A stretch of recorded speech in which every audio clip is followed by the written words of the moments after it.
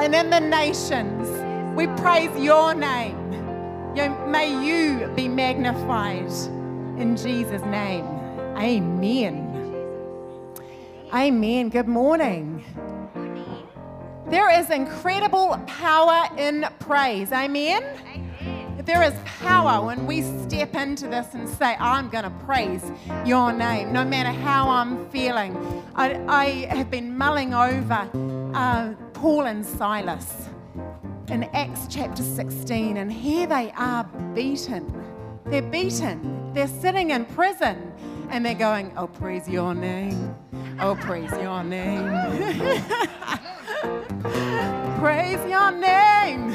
Praise your name. They're sitting there beaten in chains, probably freezing. I don't know. You know, the conditions that they had in this prison, and they were saying, I praise your name. I praise your name.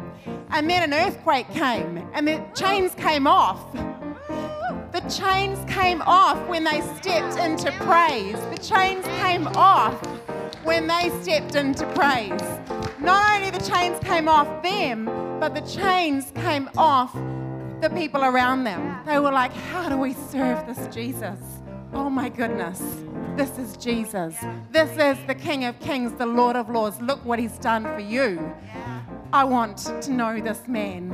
And so the chains came off the whole community. There is incredible power in praise, no matter how we are feeling. Let's not elevate the enemy when we're feeling at a low time, you know, when we're feeling beaten. when we're feeling like we're locked up in chains.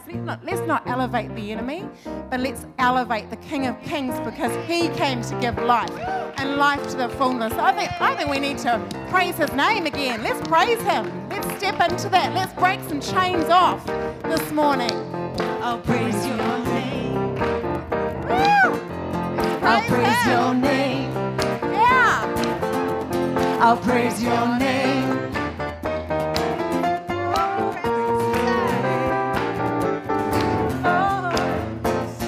Lord, for all you've done, I'll praise your name. and for what's to come, I'll praise your name. I will give you praise Every day. every single day. I'll praise your name. I'll praise your name. I'll praise your name. I'll praise your name. I'll praise your name. I'll praise your name. I'll praise your name. Oh, oh, oh, oh, oh.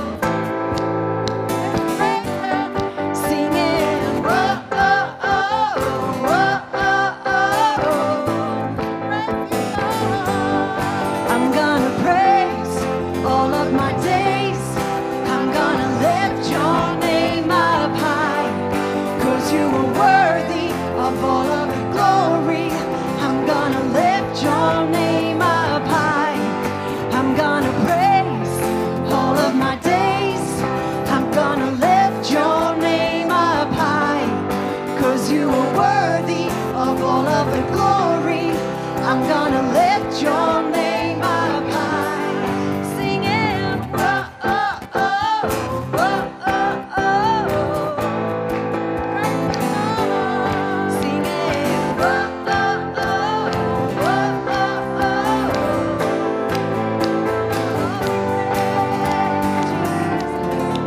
We praise You are more than worthy of our praise this morning. We give a sacrifice of praise to you, God.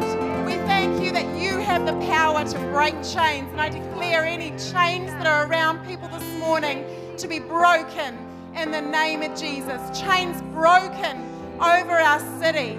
Chains broken over our nation and the nations. In Jesus' name, we give you the glory. Hallelujah. Amen. Amen. It's far more fun to praise anyway, isn't it? Amen. Let's step into praise all week. You may be seated. Welcome to church this morning. Warming up. Warms you up too, doesn't it? Praising. Especially when we get dancing. Oh, wow.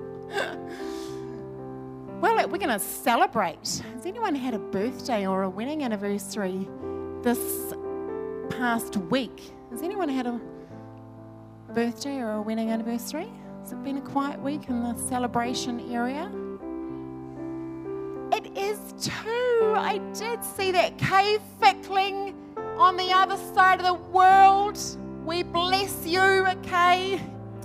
How old is she? Oh, no, probably shouldn't say that, should we? Maybe she's getting past 21 again. God bless Kay. Mum, shall we give you chocolate? You can tell Kay that you got to enjoy some chocolate, unless you want to save it for it. She might be coming back for a little bit. Yeah, no, you can eat it. It'd be lovely to see her in September. God bless Kay. Incredible woman of God. I saw somebody say that there was someone needed a replacement singer, and somebody put a message, Kay, do you want to come and sing this weekend? We know that she would have loved to have, but we will see her in September. Well, that'll be great. If you're here for the first time today, we welcome you this morning. We pray that you enjoy your morning with us today. Relax and enjoy the beautiful presence of Almighty God here with us. We do have some welcome packs at the back. If you're here for the first time, you haven't received one, we'd love you to pick one up on your way out. beside the beautiful Bev Misson down there. Give us a wave, Bev. Yeah, give Bev a hand. Love you, Bev. We've got a couple of things coming up. Well, we've got lots of things coming up. You need to keep an eye on the Activate News that comes out by email every week. If you don't get that, then please contact the office and make sure you get signed up for that. So keep your eye out for that. But next Sunday, we have Pastor Graham Lauridsen with us, which is going to be great. Here he is up there. And also, so he's based in Melbourne. He's going to be with us in all our gatherings next week. And also the week after that, we have Ray Andrews. How many of you remember Ray Andrews? Yes? Irish psychologist. That's going to be great having him with us. All gatherings the following week as well. Today we've got Pastor Sheridan. Yeah! Woo! An update for you on our missions. Thank you, church, for giving in to that. So here we have it here. We have 108 of the commitment cards, the cards that we filled in for our missionaries, the faith commitments. There's the total, 275,000. Isn't that awesome? And then And then we have, can you see the boots going across the world there? The footprints, sorry. You can see some filled in green, the green footprints. They are going to get all filled in as the money comes in, as the faith commitments come in. So the green ones that you can see that are already filled in, coloured in, is the money that is already received in. And you can see that each boot, each footprint is 10,000 given. So we do actually have 36.5, I do believe that is, that represented there, those footprints. 36,500 has already come in. And so isn't that fantastic? So our beautiful missionaries across the world are rejoicing. We do 108 commitments. I reckon there could be some more cards yet to come in. So if you have missed out, if you haven't had an opportunity yet to give, put your card in, then there are cards next to the giving stations at both the giving stations on your left as you exit. So this is something that we do as a church, isn't it? Something that we do as a church family. So if you haven't got your card in, it'd be great to put your faith commitment in for the year. So we will keep you updated throughout the year on how that is going. We want to fill all of those footprints up. Thank you, Lord, for providing all of that. Amen. The kids are out already. They're watching a movie in the downstairs cafe, so bless them, and may they be blessed by that movie in Jesus' name. Well, Sharon is going to come and read Psalm 76 for us. So how about you give Sharon a hand as she comes?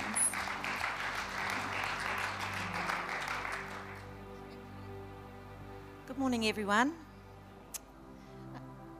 This is Psalm 76, verses 1 to 12 from the New Living Translation.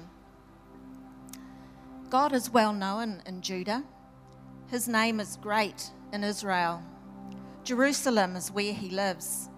Mount Zion is his home. There he breaks the arrows of the enemy, the shields and the swords and weapons of his foes. You are glorious and more majestic than the everlasting mountains. The mightiest of our enemies have been plundered.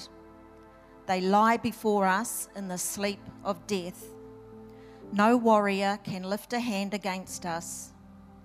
When you rebuked them, O God of Jacob, their horses and chariots stood still. No wonder you are greatly feared. Who can stand before you when your anger explodes? From heaven you sentenced your enemies. The earth trembled and stood silent before you. You stand up to judge those who do evil, O God, and to rescue the oppressed of the earth. Human opposition only enhances your glory, for you use it as a sword of judgment. Make vows to the Lord your God and fulfill them. Let everyone bring tribute to the Awesome One, for he breaks the spirit of princes and is feared by the kings of the earth. Let's just take a moment to sit silently and listen to what the Holy Spirit might highlight to us.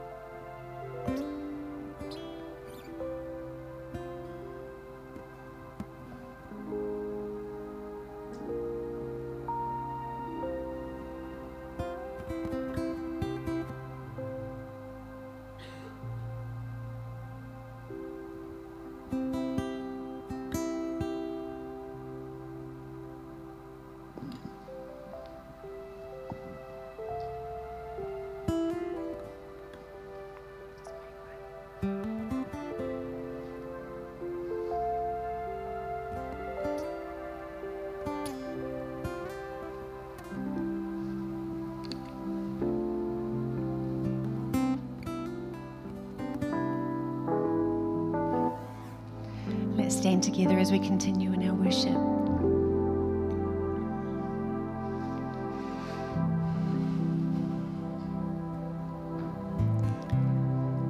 We're going to be singing about surrendering to God.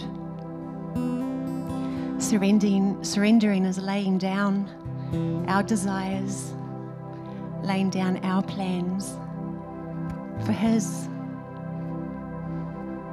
It's not always easy, and we do have a choice,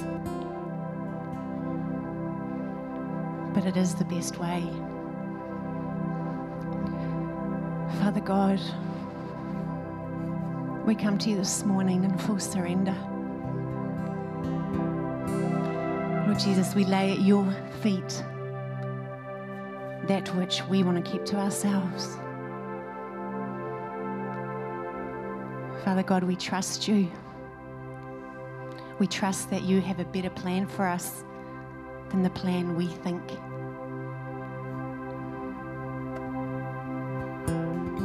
Thank you, Jesus.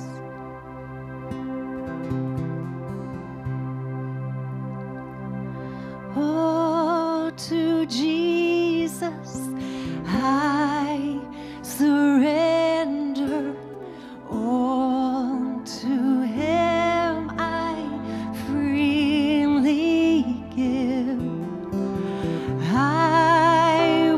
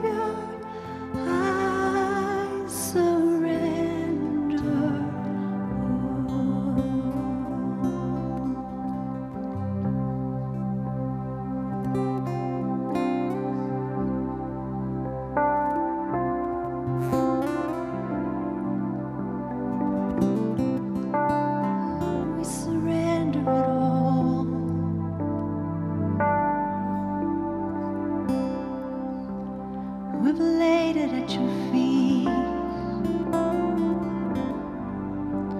And we step back, we leave it behind.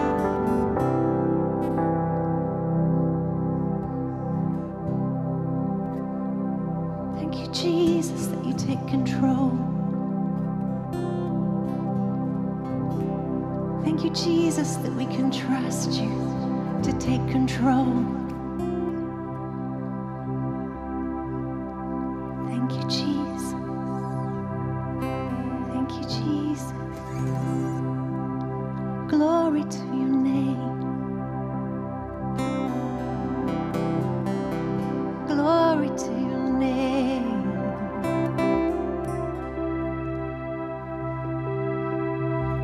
Glory to your name.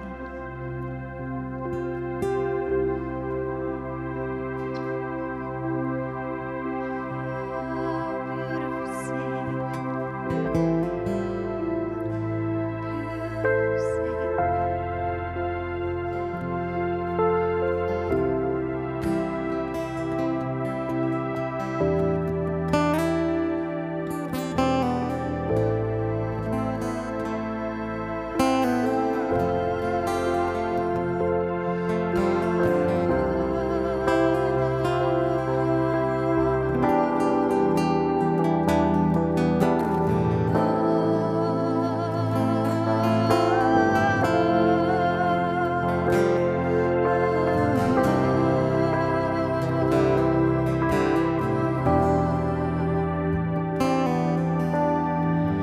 We've come to join the song sung long before our time, to raise our voice along, heaven and earth alike. We've seen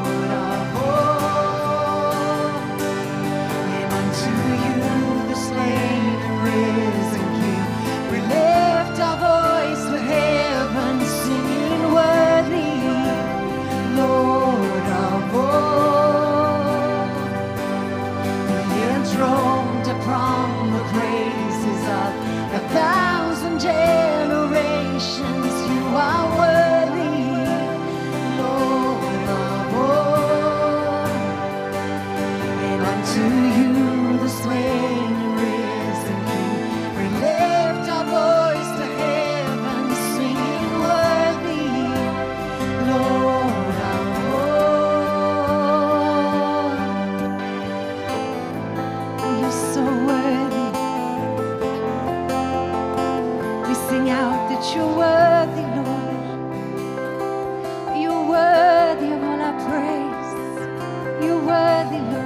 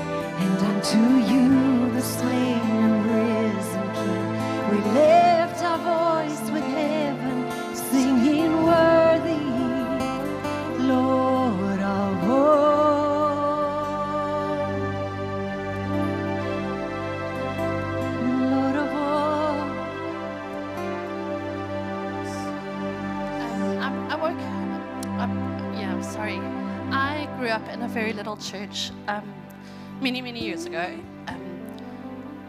in a little Norwegian Lutheran church, and we used to sing this song, I Surrender All.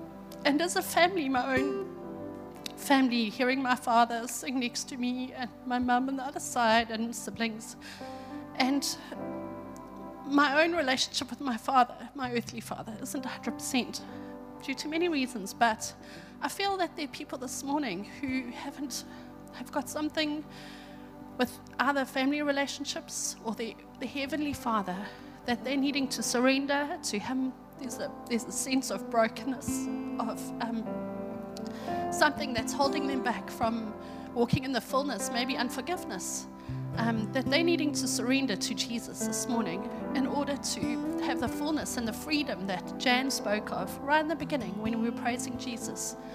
And part of that is surrendering to Jesus and laying it at His feet, asking for His forgiveness. And then He does. He forgives us. He cleanses us. He washes us. He places a white robe on us. And He sets us free. And I don't know if there's anyone this morning that is needing to make that step, that first step of asking Jesus for forgiveness, of surrendering, of placing at His feet, that they would be forgiven and clothed in white and set free. How about we sing I Surrender again? And if you are responding to that, then Holy Spirit is calling us to that place of surrender. He doesn't want us to be chained up in that place of unforgiveness, whether it's others or whether it is our relationship with God, but surrendering all to Him. He is for us. He is for us. There is someone who is against us. The enemy is against us, and I think sometimes we can put Him above our Heavenly Father. But the enemy is actually, he came to kill, steal, and destroy. But our Jesus, our Heavenly Father, wants to set us totally free. He wants us free. He wants us surrendered before Him, chains come off. So if that's you, let's just sing that through. And how about you respond? However you might like to just raise your hands, respond to Him right now. He wants you in a place of freedom. Oh, to Jesus I surrender. All to Him I freely give. I will ever love and trust Him in His presence daily live. I surrender all. I surrender all. Oh, to Thee, my blessed Savior, I surrender all. I surrender all. I surrender all. Oh, to Thee, my blessed Savior, I surrender all. Oh, to Thee, my blessed Savior, I surrender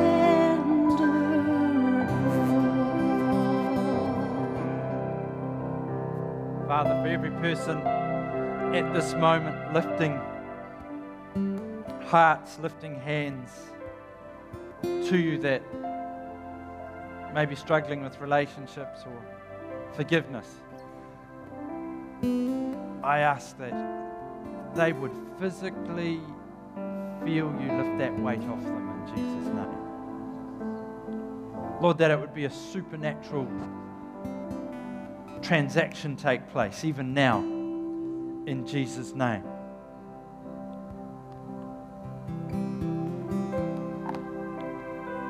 And Father, where there's been weight, you would release freedom in the name of Jesus. Where there's been weight, you would release an ease in the name of Jesus. Where we're trying to carry something that's yours to carry, Father, I pray that we would really sense that that is now in your hands and you've got it. And that this morning, this place, this time would be a place of freedom for every person seeking it. In Jesus' name.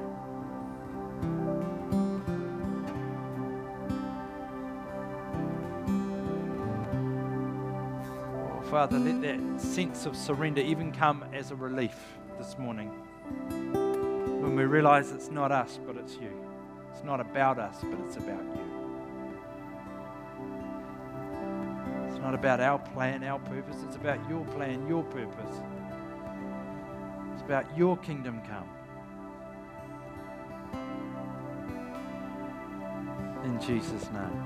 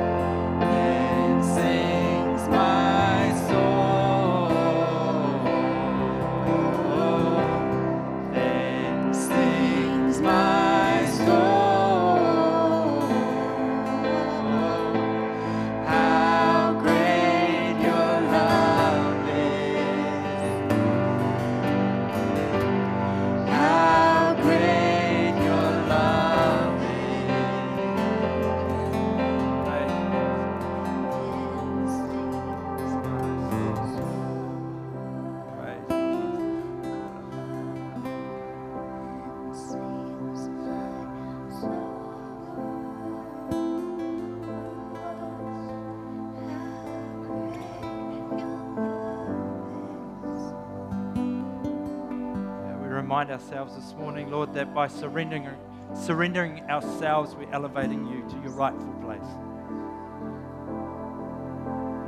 And our soul does sing of your majesty, of your love, of your goodness, of your kindness, of your grace, your hope, your peace, your mercy.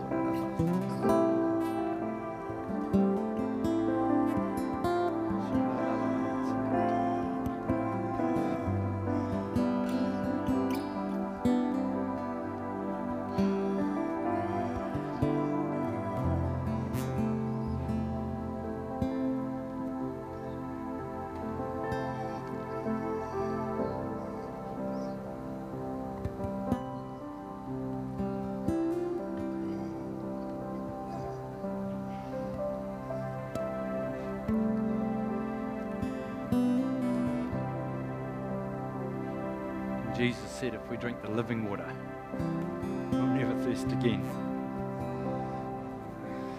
If you're thirsty, if you're feeling dry, this is a great time to drink into the Holy Spirit. Literally breathe Him in. It's literally in the air we breathe. Allow Him to fill you afresh. Rest on every person, I pray. Every person. In Jesus' name.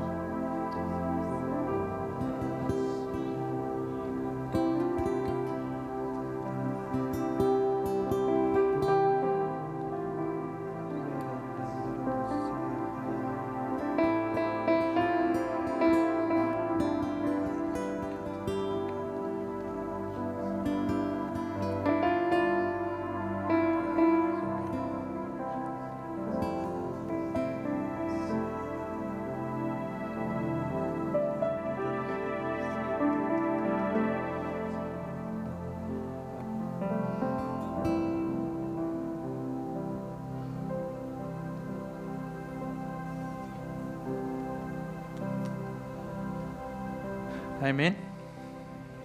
Beautiful presence of God amongst us, isn't it? Wonderful.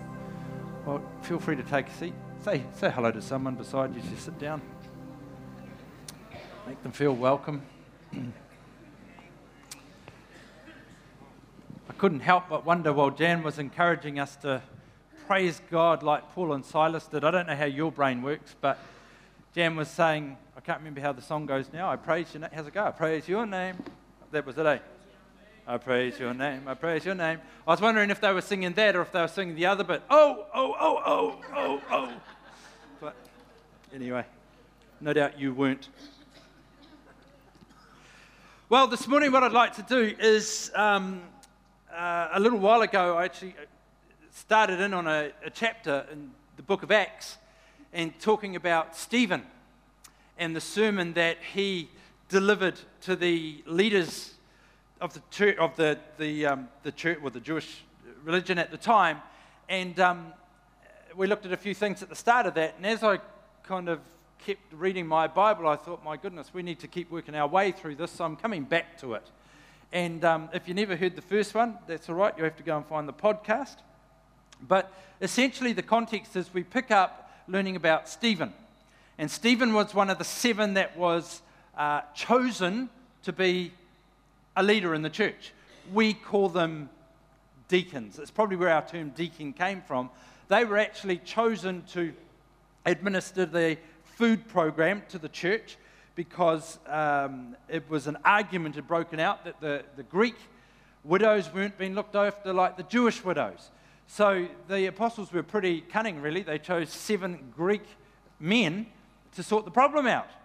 And they said, you guys come up with the solution, sort it out, because we've got a job to do, and we're not doing our job because we're trying to do this job. And so they commissioned Stephen and 6 others to do the job of looking after the physical needs, really, of the community. And if you remember, if you were here, it parallels very much with when Moses was struggling under the weight of leadership, and his father-in-law Jethro gave him instructions of how to look after the community. It's very, very similar there as it goes on. But Stephen's an amazing man. He was a man full of God's grace and power, it says. He was a miracle performer.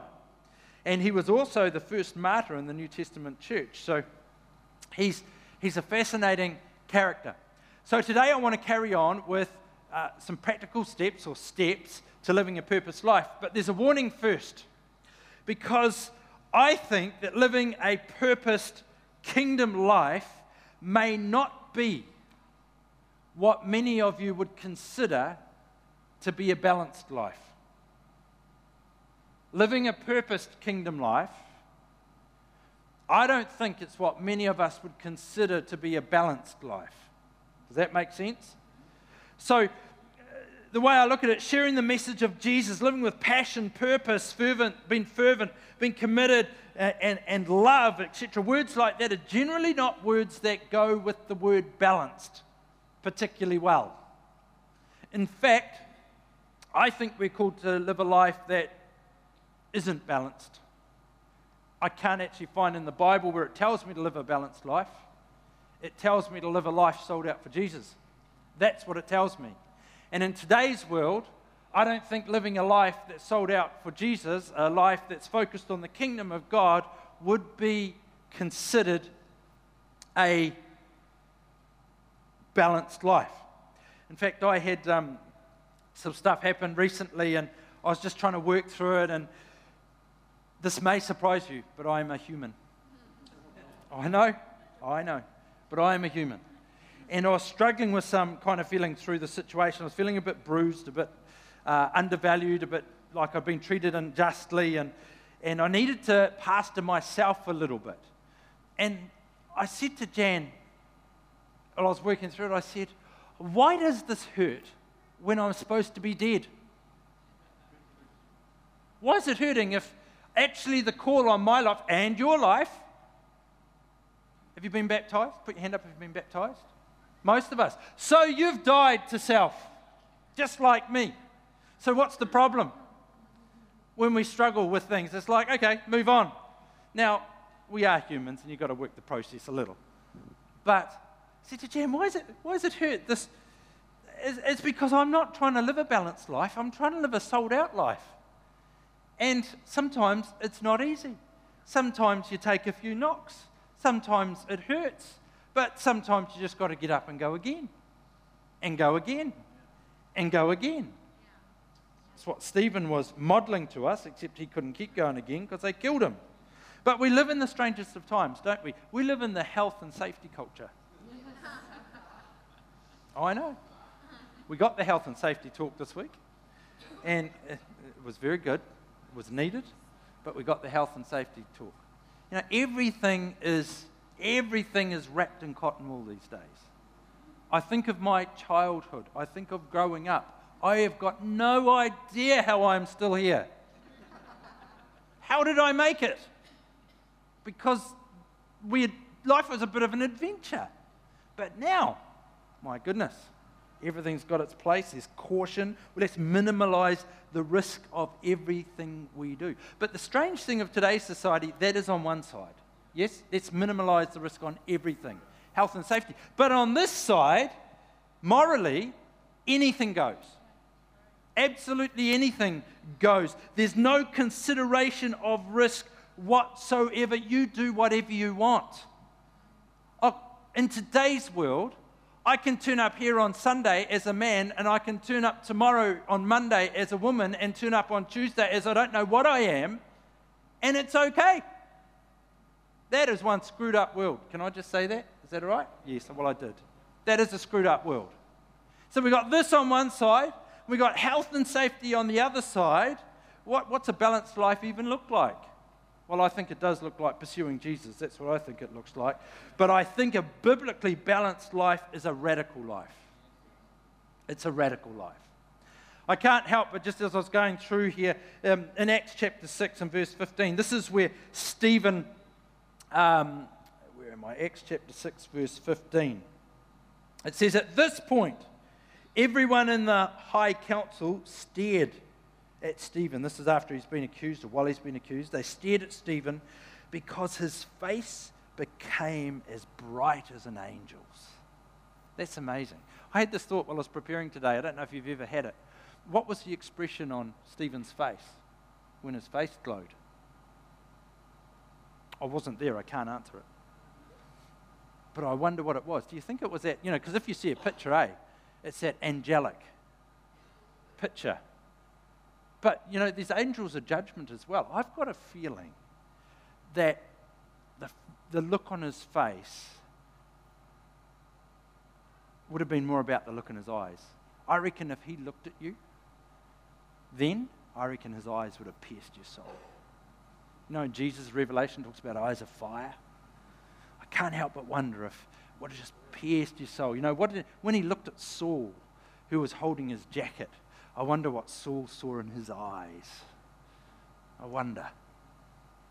Anyway, that's just to get you thinking about something different than my message. I find Stephen incredibly inspiring. Not because I want to be stoned to death, but I find his character inspirational. Very inspirational. Look, when you and I are under pressure, that's when we crack, You can admit it. We all do it. There is no one perfect in this room. When you are under pressure, it's when all your faults come out. When I'm under pressure, it's when my faults come out. On a good day, it's easy to keep a smile on my face. On a good day, it's easy to be the pastor. Perfect pastor. Not. It's easy for all of us, isn't it? When things are going well, it's easy to be the saint. But when you're under pressure, when things are going bad and when the pressure is on, that's when all those little bits of our character that haven't yet been fully redeemed kind of break through the surface. Oh my goodness, there's humanity in there still as well. The character flaws come out. Those bits that still, and we've all got them. But I love this passage because Stephen is under tremendous pressure. You do not get more pressure than this. This is pressure unto death. Yet, he shone. Literally, he shone. His character shone, his faith shone, his resolve shone, and his legacy continues to shine. And so we can read through there and go, there's a lot to learn from this guy. There's something really powerful that was happening in his life. He was anointed by the Holy Spirit in an incredible way here, but to be under that kind of pressure and display what he displayed is phenomenal. I mean, how many of us are going to put up our hands and go, Barrett, if you stone me, I'm not going to say a bad word until the end? Probably none of us. Maybe some of us. So maybe some of us more pure ones would be like that. But most of us probably wouldn't make it. Anyway, here we go. Father, I pray that some of these insights into the Scripture this morning would take root in our hearts, and that they would allow us to live, and they would provoke us to live a purposed life, a kingdom life, a life that honors you in every way, in every shape, and every form. So, Holy Spirit, I ask that it would be a supernatural transaction that takes place this morning, that all the bits that are said and that don't apply to us will just fall to the ground. But those things that you want to speak to us as individuals about today would take deep root, and that they would stir and they would produce fruit that would bring honor to your name. In Jesus' name, amen. So previously, Acts chapter 6, we see Stephen was framed. This whole thing was a setup. He was framed, much like Jesus was framed. And in Acts chapter 6 and verse 8, we can read about that. It says, Stephen, a man full of God's grace and power, performed amazing miracles and signs among the people. But one day, Those days come, don't they? One day. But one day, some men from the synagogue of freed slaves, as it was called, which is ironic because they were slaves to religion more than anyone. Anyway, one day, they from the freed slaves, as it was called, started to debate with him.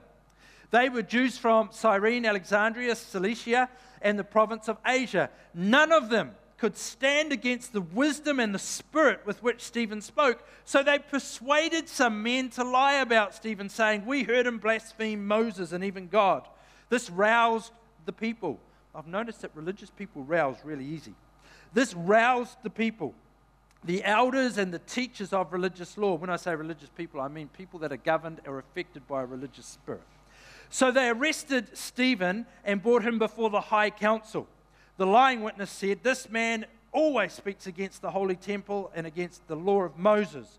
We've heard him say that this Jesus of Nazareth will destroy the temple and change the customs Moses handed down to us." And at this point, Stephen started glowing. So we looked at three things last time. We looked at the start of Acts chapter 7. We looked at, number one, take the opportunity that's presented to you, or create the opportunity. Stephen did that incredibly well. Number two, we looked at to step into the promises of God requires a leaving of the familiar. We were talking about Abraham there. And number three that we looked at was often, and this was Abraham again, often the working out of God's promise looks nothing like the fruit of God's promise. That was to encourage us all. So today, I want to continue looking at this wonderful sermon of Stephen's, which is really a wonderful example of apologetics, but that is another subject. I'm not going to read the whole sermon. It goes on for a bit. So if you want to take a few notes and then go and work out about the context later, do that. I'm just going to pull a thought out of various verses, okay? So, verse 6, which says, God also told him, that would be Abraham, that his descendants would live forever. Sorry, no, he didn't say that at all. God also told him that his descendants would live in a foreign land where they would be oppressed as slaves for 400 years.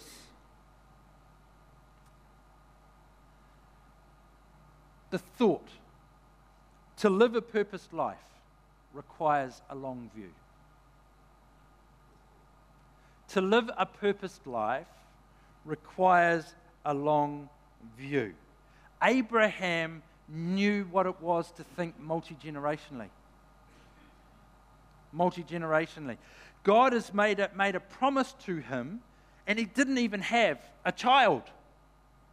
And God's saying, but way out here, your descendants, a great nation, are going to be held captive for 400 years.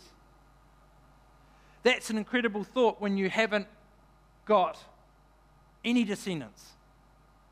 But Abraham knew what it was to live with a long view. He believed the promise of God. He had faith in what God had said, and so he was living life looking into the future. He was living life and behaving with descendants in mind. It's really interesting. This is in stark opposition to King Hezekiah in 2 Kings chapter 20, when it says, then Hezekiah said to Isaiah, "This message you have given me is from the Lord is good." The message that he had just had delivered to him was captivity, was that his sons were going to die, that the nation was in trouble. It wasn't a good message. But he goes, this message that you've given me from the Lord is good, for the king was thinking, at least there will be peace and security during my lifetime. That is not a kingdom view. That is all about me. That is the polar opposite from the way that Abraham thought and the way that Abraham lived. Hezekiah, it was all about me. He couldn't care less that his sons were going to be taken off as prisoners in chains. Oh, well, it's all right, because in my time, there is going to be peace. Can I suggest to you that Kiwis live like Hezekiah? We live like Hezekiah. We're interested in the here and the now. We're interested in us, as in me, myself, and I. Interested in my own peace, my own safety, my own security, my own comfort, but we don't give a lot of thought past there. I've been really, really challenged over recent times. I've been thinking a lot about this Kiwi attitude, which is very much, and maybe it's got a lot to do with the fact that we're still a young country, but we think about ourselves, and that's where it stops. Where God's been really challenging me that I need to start to think generationally. That when I'm making decisions now, I need to be thinking about my children. But not only my children, but my grandchildren. And maybe not only my grandchildren, but my great-grandchildren. It's probably getting presumptuous there. We might have all gone to heaven by then, or not. Actually, we probably will have. But Jesus may not have come back. Newsflash, you'll probably be in heaven there. But, so, I'm trying to think spiritual heritage. I'm trying to think family heritage. I'm trying to think financial heritage. Think, what can I do now? Remember, I'm talking about a purpose life. What can I do now that's going to set or help set my kids up and my grandkids and my great-grandkids up spiritually? What legacy am I living now that they can take hold of and they can go on my shoulders and not have to start again? Rather than thinking, I'm running this race, I'm running this spiritual race, I'm running this race with Jesus, and when I drop dead, that's good. I'll drop dead, I'll go to heaven, it'll all be okay. Thank you, Jesus. Praise the Lord. I ran a good race. Amen. What can I do now that's going to help set up the generations that are to come? At a level of leadership, what can I do now that's going to set up the next generations to succeed, the next generations to run further than we've run in the run of faith? What can we do? It's practical, but it's deeply, deeply spiritual. What can I do that'll make life better for them then? Abraham understood this. He knew what it was to think way, way, way out. Even when he had nothing in his hand except a promise that it was even going to happen, he still lived in such a way that was setting it up for the generations to come. We need to adopt that Abraham spirit and smash that Hezekiah one. I'm sure you know, as I think about it, the Hezekiah one is kind of the common Kiwi one. It really is. But it doesn't mean it's a good one. Moving on. Verse 7. So we just come off that one. They'll be oppressed as slaves for 400 years. But I will punish the nation that enslaves them, God said. And in the end, they will come out and they will worship me here in this place. Our journey's pathway is often flavored by our attitude and obedience towards God. Should I say that again? Our journey's pathway is often flavored by our attitude and our obedience to God.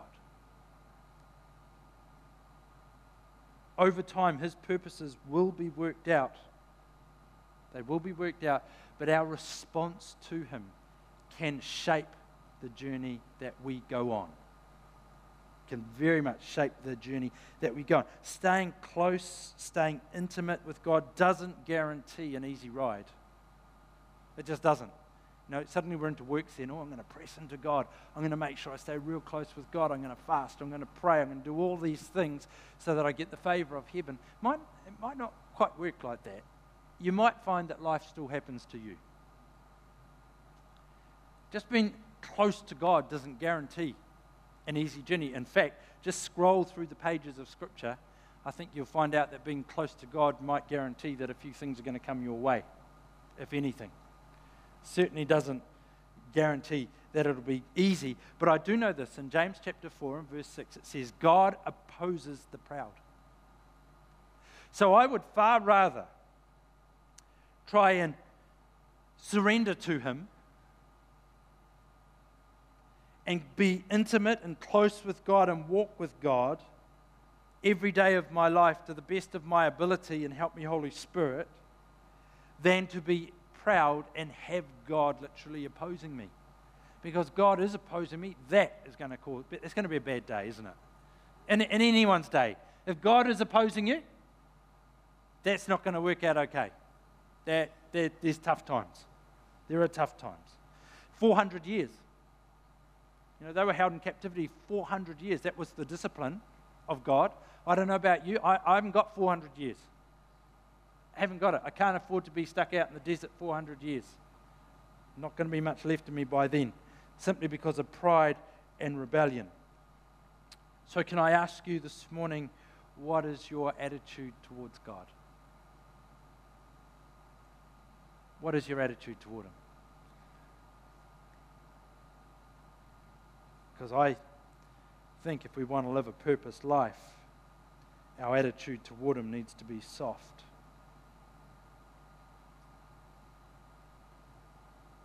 I think, again, observation, the Kiwi attitude is, well, I'll cooperate with Jesus as long as the personal cost is minimal.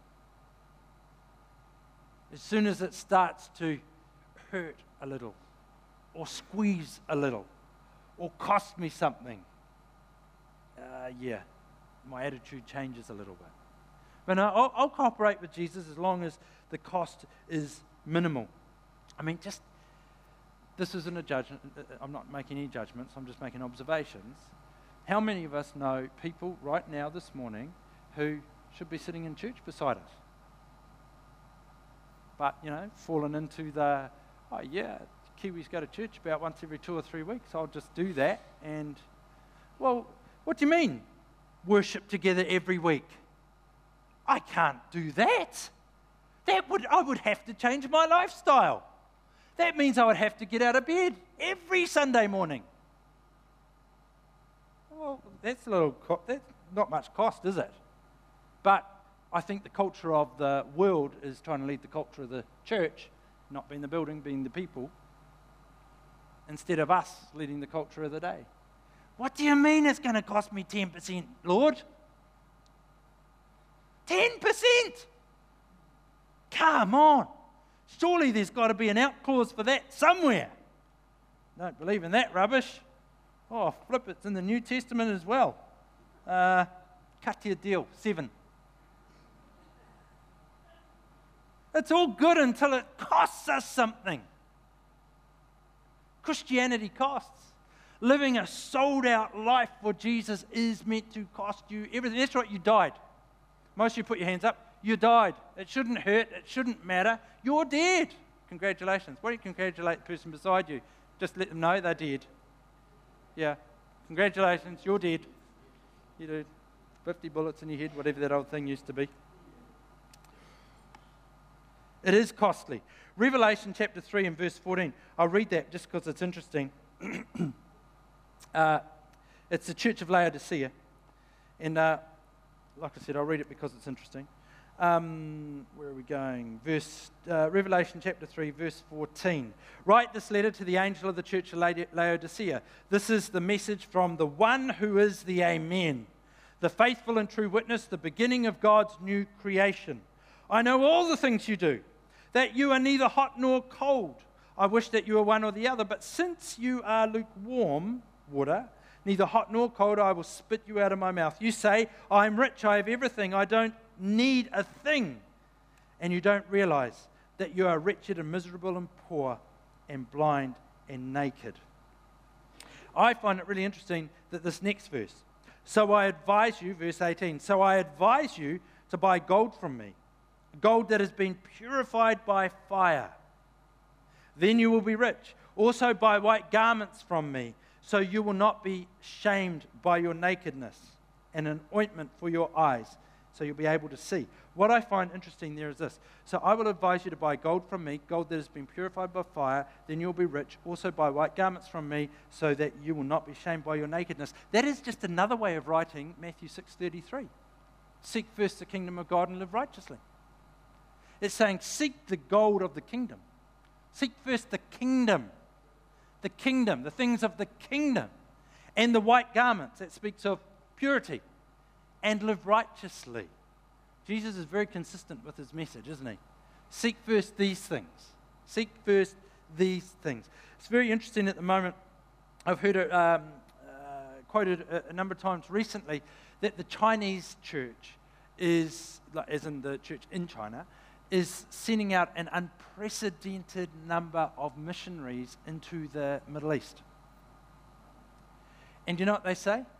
They're saying, we will succeed where the Western church has failed. On the basis of, we're willing to die for our faith, the Western church isn't. That's what the Chinese are saying. We will succeed where the Western church hasn't, because we are willing to die for our faith. Our journey's pathway is often flavored by our attitude and our obedience towards God.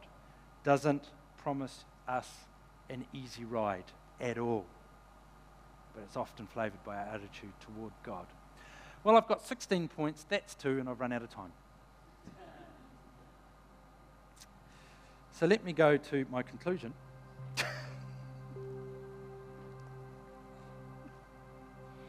I love this because Stephen's preaching his heart out. If you look around Stephen in the natural, the situation is worsening for him. In fact, it's going really, really pear-shaped for him. He's not going to make it through this one.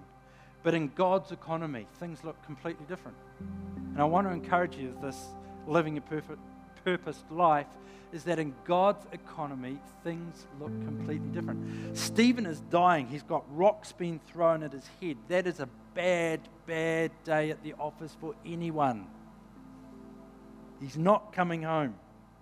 It was not a health and safety era.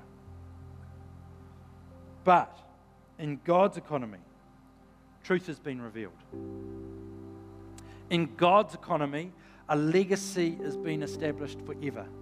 In God's economy, Saul is on a journey. In God's economy, an accurate biblical contextualization of God's journey with people has been presented and preserved. In God's economy, He's often doing the most when we think He's doing the least. Just because you can't see God moving with your eyes doesn't mean He's not at work. When you're sleeping, God's at work. When I'm sleeping, God's at work. Can I ask you this morning where God's at work in your world? Where is God working in your world? But perhaps you haven't seen Him. What aren't you seeing? Might be seeing the rocks coming, but what aren't you seeing where God's working in your world today? As you and I live a purpose life, as we keep walking forward purposefully in the things of God and seeking the kingdom, where's God working in your world that you're not seeing Him? Maybe you're feeling down. Maybe you're feeling a bit flat, depressed, like nobody loves me. Oh, woe is me. Where is God working that you can't see? Or you can see but you're not aware of? Oh my goodness, that could be God. Where's He at work? Where is He waiting for your response or for my response?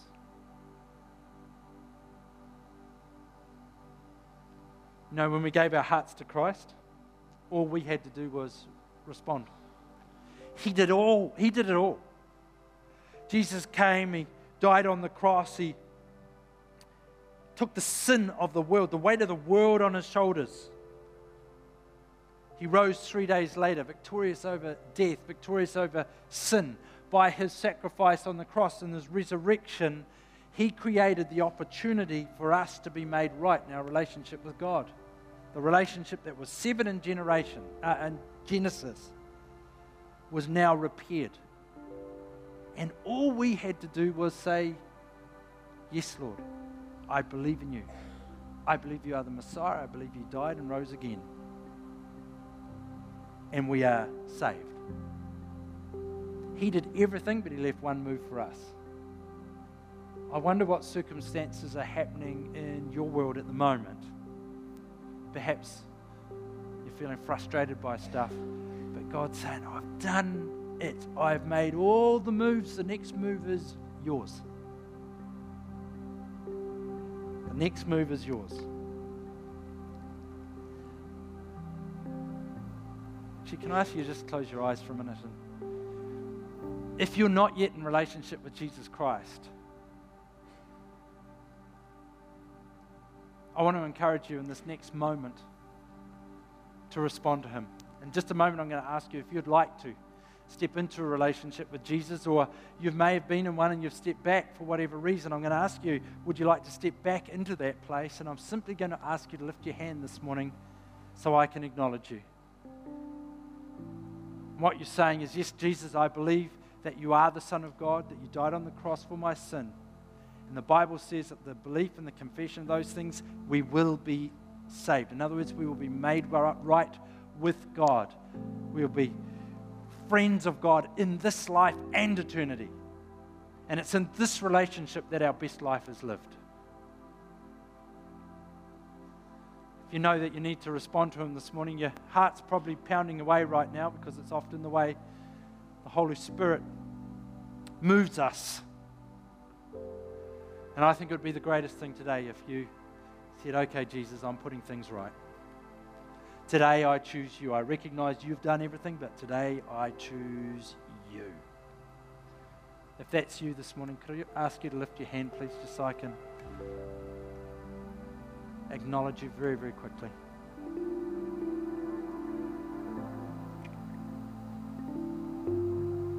Just a couple more seconds. Great.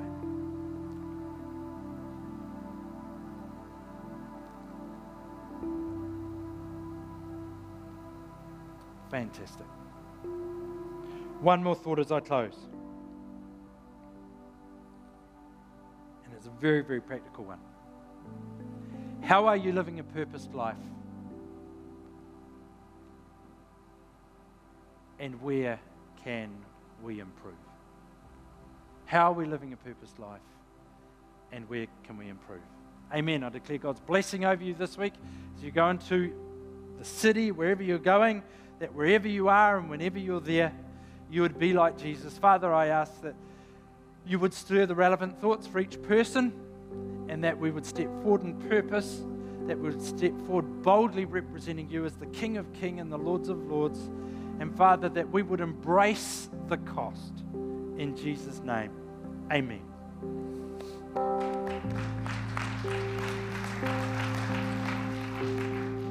Excellent. Some great thoughts. I'm looking forward to hearing the rest of the points. Some of them might come tonight. Sheridan is speaking tonight.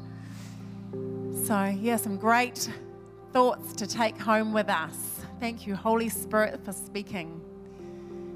Have a wonderful day today. If you are here for the first time, then please pick up one of our guest packs as you leave. There is a coffee card inside that you can fill out your details and enjoy a coffee in the Crossover Cafe. Go and enjoy a coffee and get to know some people that you may not have met before. Also, thank you, church, for your giving. Thank you, thank you, thank you. I declare blessing upon the church in Jesus' name. I declare blessing upon the tithes and offerings. Thank you, God, for multiplying them. Thank you, God, for what you are doing through the finances. Not just finances, Not just finances, but He is able to do a mighty work through finances. Amen. And also, if you would like prayer for anything at all, then we would love to pray with you. There is a team ready here to pray. So please come on up the front. If you would like someone to stand with you in prayer, then please do that. Have a wonderful day. 6 p.m. tonight, Sheridan's going to be sharing, and maybe we're going to hear some different points tonight. Another 14, right? Yeah. Have a great day, great week.